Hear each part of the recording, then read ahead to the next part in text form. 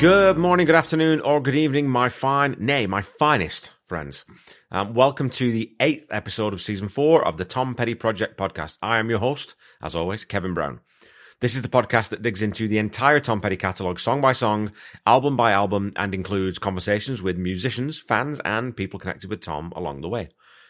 Just before we start, I wanted to give you a quick heads up about a couple of great guest episodes that I'll have for you at the end of this season. First of all, I had a chance to speak to the absolutely marvellous Janet Lavelle, who many of you will know well from the Tom Petty Nation. And that episode will be sort of a weird hybrid where I'll have an audio version and a video version because Janet showed me a ton of her memorabilia, and a lot of that just won't make the audio edit as it's very visual. So there'll be a different audio version and a visual version or YouTube version. So it's well worth checking both those out because Janet cracked out some fantastic pieces that you're going to love to see.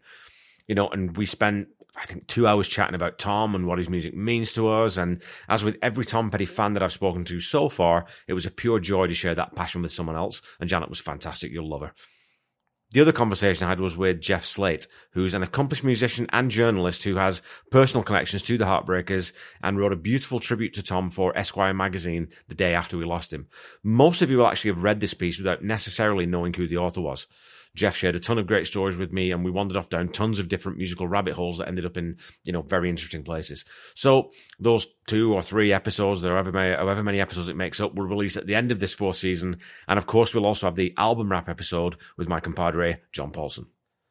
So now that all those updates are out of the way, let's dig into this gigantic third track from side 2 of Hard Promises, Insider.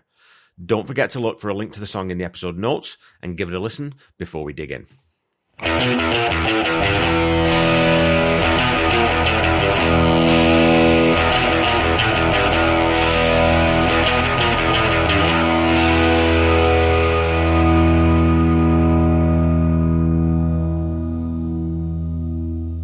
In the outro to last week's episode, I called Insider probably the best song any band never released as a single. And, that might be a little over the top. Maybe there are other tracks that could claim that title, but I certainly can't think of another Tom Petty song that wasn't released that I think definitely should have been. Now, one reason it wasn't released as a single is that the band simply didn't release ballads or, mid-tempo songs as singles early on in their career. When talking about Insider with Paul Zolo, Tom says they always wanted something more upbeat for the singles. And he mentions that Free Fallin' was the first time he ever had a ballad out as a single. The other fact to consider is the background behind this song. As Tom relates to Paul in Conversations with Tom Petty, Stevie came to me around 78 and she was the absolute stone-gone huge fan. And it was her mission in life that I should write her a song. He goes on to say that we were a little wary of Stevie. We kind of saw this big corporate rock band Fleetwood Mac, which was wrong. They were actually artistic people. A couple of years later, Stevie approached Tom about producing her first solo record, Belladonna, to which Tom tentatively agreed. Tom notes that dealing with girls in the studio is completely different than dealing with guys, and Tom told Stevie that he definitely wasn't the best man to lead the project and recommended Jimmy Iovine, who took over recording the album. Jimmy then beseeched Tom to write a song for Nick's album, and Tom went away and wrote Insider. He tells Paul Zolo, the title came as I was writing, if I remember correctly. It just came out of the verse. I wrote that on my own at home. I remember spending a good day on it. Let that sink in for just a second. Insider took Tom 1 day to write. I'm leaving a pause there just to let that sink in. How good this song is. That's a one-shot, 1 day. It's not, kind of like a Wildflowers thing, right? Where he sort of writes this unbelievable song in 1 day. Like, who does that? Come on, give me a break. He goes on to say how much he loved it and that Jimmy just flipped over the song. He thought it was incredible. He said, God, when I asked for a song, I didn't expect this. So, Tom cuts the song right then and there on guitar and lays down vocals with Stevie before taking it back to the band to finish up the arrangement and the additional instrumentation. At this point, Tom recalls, I was really attached to it and it really hurt me when I did the track and the vocals. So I said, Stevie, I can't give you this. Nick's reply was, well, I can relate to that. I completely understand. I'll take something else. The something else that Tom gave her was Stop Dragging My Heart Around, though that song had already been cut for Hard Promises. So Jimmy Iovine had Stevie come in and lay down vocals over the completed track, replacing Tom's lead on the verse and singing harmony to Tom's lead in the chorus. On Howard Stern Show in 2017, Jimmy says that he told Stevie that she'd recorded an album that no one would ever hear because there wasn't a hit on it. Stop Dragging My Heart Around went on to become a huge solo hit for Stevie Nicks, propelling her into superstardom outside of Fleetwood Mac. And Jimmy tells Howard Stern, he said to Stevie, if a woman sings an aggressive guy's lyric, That can't miss. So, back to the second reason that I would speculate that Insider wasn't considered for release, the first two tracks from Hard Promises, The Waiting and A Woman in Love, are released on April 20th and June 29th of 1981. Stop Dragging My Heart Around is then released on July 8th. It makes sense to release the two lead tracks from the album as the first two singles, and if you were going to release Insider, release that one as the third. However, there's now a gigantic duo between Tom Petty and Stevie Nicks already flying up the charts, so it would have been difficult to convince the record company to release another one, even though, actually, it's the stronger of the two songs in pretty much every way. This is also why Insider didn't end up on the greatest hits, and why, arguably, it's a far lesser-known Heartbreaker song than it should be outside the dedicated fanbase. It's quite an incredible origin story for an incredible song.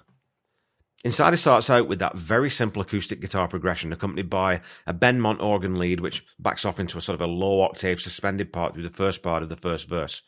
Ron Blair is also adding in the bottom end on bass right from the off to fill out that sonic space, and in the second half of the verse, which is basically a pre-chorus, and probably that's what I'll call it from now on, Stan comes in on the drums. The organ sits back in the pocket still, and there isn't a huge build at this point. We do get a nice trademark Stan Lynch drum fill into the first chorus, and then Mike brings in some very delicate broken chords over that chord progression. I've been trying to figure out what guitar it is that Mike's playing in the music video for this one, and it looks to me like an old sort of, one of those old National Steel guitars with a pickguard. And I'm going to have to consult my guitar nerd friends to see if I can track down exactly what model it would be, but the lead in the song has that lovely trebly sound you do tend to get from those guitars. Insider isn't a song that complicates itself musically, yet there are still some really interesting little twists in it. If you listen in the second pre-chorus, Benmont throws some, fat piano chords in that are brought forward only in certain spots, so they're easy to miss. If you listen after the line, I'm the lonely silent one, leading into that next line, I'm the one left in the dust, you can hear that nice bassy piano come in to fill the space between those two phrases. And another nice little touch which Tom often used was leaving a bar or two at the end of a verse or chorus. At the end of the first verse, you get a 4/4 additional bar of that root A chord, but then after the second verse, you get a 6/4 count, which is, a measure and a half, leading into the bridge. And I hadn't ever noticed that until tonight, and I've started to always listen for those things now, and I had to count it 3 times to make sure that I was hearing it right. So listen, go back and listen again and listen for that, because it's really, really cool. Into the bridge, the song moves into leading with the piano playing those broken chords and adding in the organ during the build-out. Again, I'm struck how expertly Jimmy Iovine was able to get the absolute best out of Benmont's keyboard parts on pretty much every song. The keys are definitely doing all the heavy lifting in this song in terms of adding colour and filling in the space between the main chords. So there's no solo for Mike here. And if you think about the difference between this era of rock and roll band and the hair metal guys of the 80s and early 90s, your Poisons and your Motley Crues, there would definitely have been a cheesy, soulful guitar solo here. The video would also switch to black and white and throw to a windswept cliff, possibly with a high shot of an eagle circling the crashing waves. Pablum. Anyway, Tom always, without fail, thankfully avoided those awful cliched tropes and found a way of giving each section of a song the right amount of weight or personality. And even with no lyrics during that middle eight, the harmonies and the chord progression had all the drama that you need. It's another 10-bar bridge, which, is quite a favourite of the Heartbreakers, with the last chord held for 3 bars and both Benmont and Stan providing that big finish back into that really stripped back final verse. And I'll talk about the lyrics later, but what a final verse to drop the tempo back into. That lead-off line alone is better than most songwriters will ever write in their entire lives. And it's just one of so many perfect lines in this song.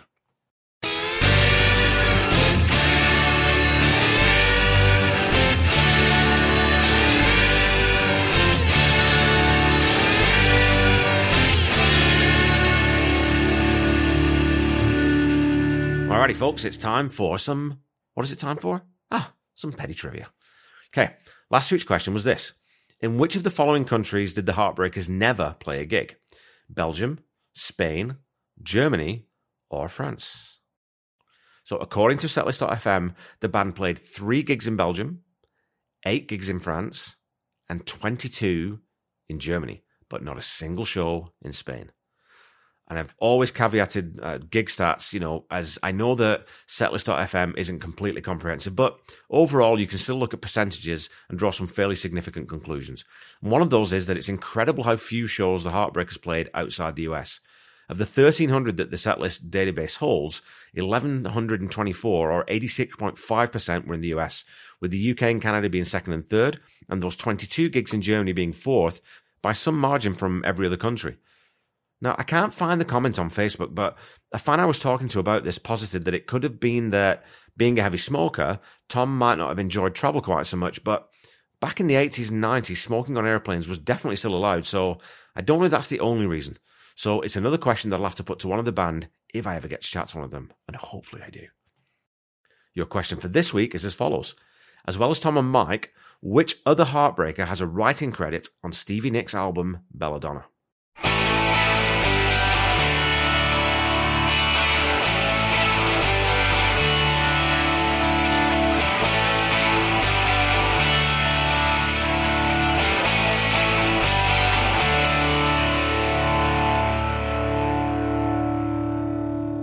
Okay, back to the song.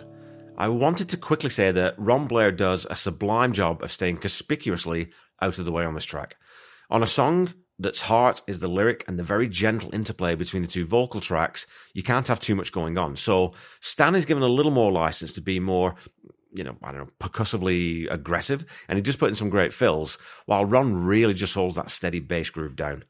Even during the bridge, where he definitely would have a little more license to be more assertive, again, that arrangement skill comes in on this record, and a combination of Jimmy Iovine's influence and the Heartbreakers' growing understanding of studio craft recognizes that you just don't need a big walking bass line in this song at any point.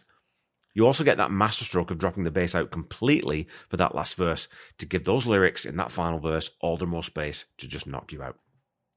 So let's talk about the lyrics and this vocal performance. We'll start with the latter first.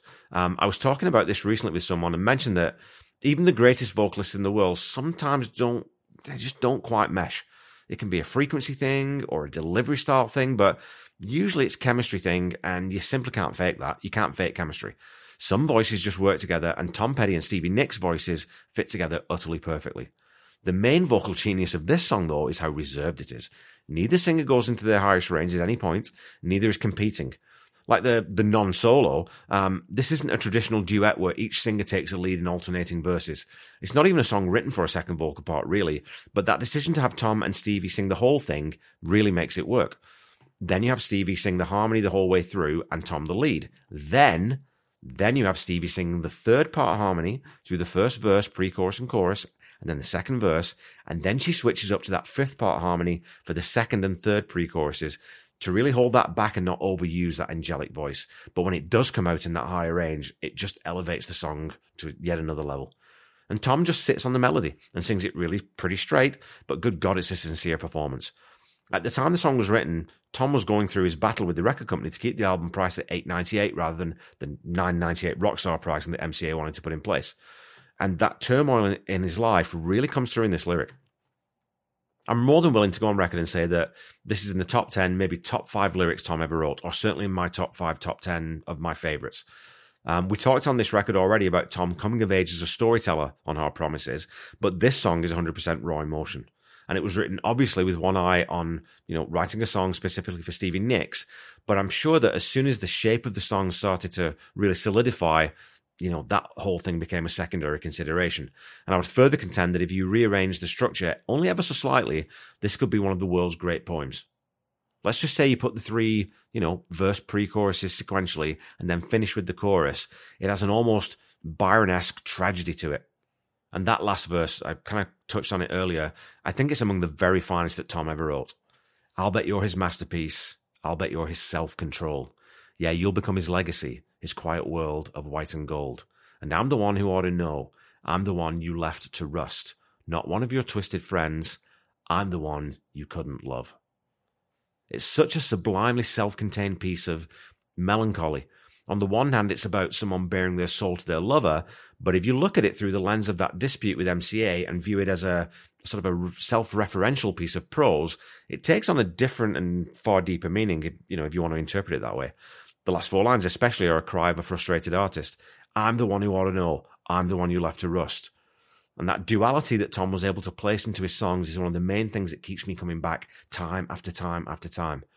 I've had to live with some heart promises. I've crawled through the briars.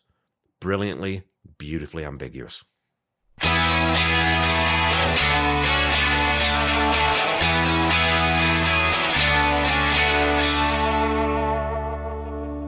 Okay, folks, that's all for this week. Insider ranks as another one of my very favourite Tom Petty compositions, and certainly lyrically. It's a very simple song musically, but again, that's just a case of making sure that dual vocal and the impact of the lyrics are front and centre. And just imagine if Tom had kept Stop Dragging My Heart Around and had been able to release this as a single. I genuinely think it would have been a number one, and I think it would have just, again, ramped Tom's career up yet another level. It's also surprising that so many people don't know this song. I was talking to my best mate, Randy, about it, the guy who does all my music for the podcast, and he wasn't familiar with this one at all. It also wasn't released, so it wasn't on the greatest hits, so unless you're a fan, or maybe even a Stevie Nicks fan, chances are you might just have missed this one altogether. For me, Insider is a nailed-on, all-day, all-night 10 out of 10. It's vulnerable, it's tender, it's bitter, it's desperate, and most of all, it's just searingly beautiful. Yeah, you're the dark angel. It don't show when you break up. I'm going to drop a video in the episode notes of Tom playing the song for the Heartbreakers on his acoustic guitar, and listen to how damn good that raw cut, through a video camera mic is. I'll also throw up a live version with Stevie from the Running Down a Dream doc. From looking back to Setlist.fm, this song wasn't played live very often, and mainly that's because anytime it was performed with Stevie Nicks. So I love that Tom kept this world-beating song back because it would only work with a very specific vocalist on harmony. Just such a glorious musical relationship. Please remember that you can continue to support humanitarian efforts in the Ukraine in many different ways, and I would urge you to do so if you have the means, even if you had already. Please just go and help these people out, because there are so many displaced Ukrainian immigrants, you people still in the country who need our help. Anything you can give, $1, $2, $5, it all helps. As always, I've added a link to the Red Cross donation page in the episode notes, and I'll continue to do that until the crisis is over. Don't forget to follow me on Facebook and Instagram at The Tom Petty Project, and on Twitter at Tom Petty Project. You can also find me on YouTube. So go, again, follow, like, subscribe as applicable, and please leave a review or a rating if you haven't done that already. And I was reading through reviews today. I've had some really lovely reviews on Apple Podcasts, so thank you to those people who left a review. It means the world to me. Keep talking to me on social media. And again, if I don't get back to you on Instagram as quickly as I do on Facebook or Twitter, forgive me, I just don't do Instagram quite as much. The Tom Petty Project is not affiliated with the Tom Petty Estate in any way, and when you're looking for Tom's music, please first visit the official YouTube channel to try to find what you're looking for, or go to Sirius.xm. If you're looking for official merchandise, please go to tompetty.com. Don't give your money to people who are, making profit off Tom's legacy and off Tom's name. Please don't forget to check out the Tom Petty Nation and Tom Petty Fans Forever groups on Facebook if you're not already a member, as they're excellent fan communities and well worth hanging out in, and I've met some fantastic friends through those groups already. So until we meet again next week, keep listening to and sharing Tom's music. Try to be kind. Try to say I love you to someone at least once a day. Stay safe and healthy, and I'll be back with you next week to talk about the penultimate track from Hard Promises, The Criminal Kind. Bye-bye.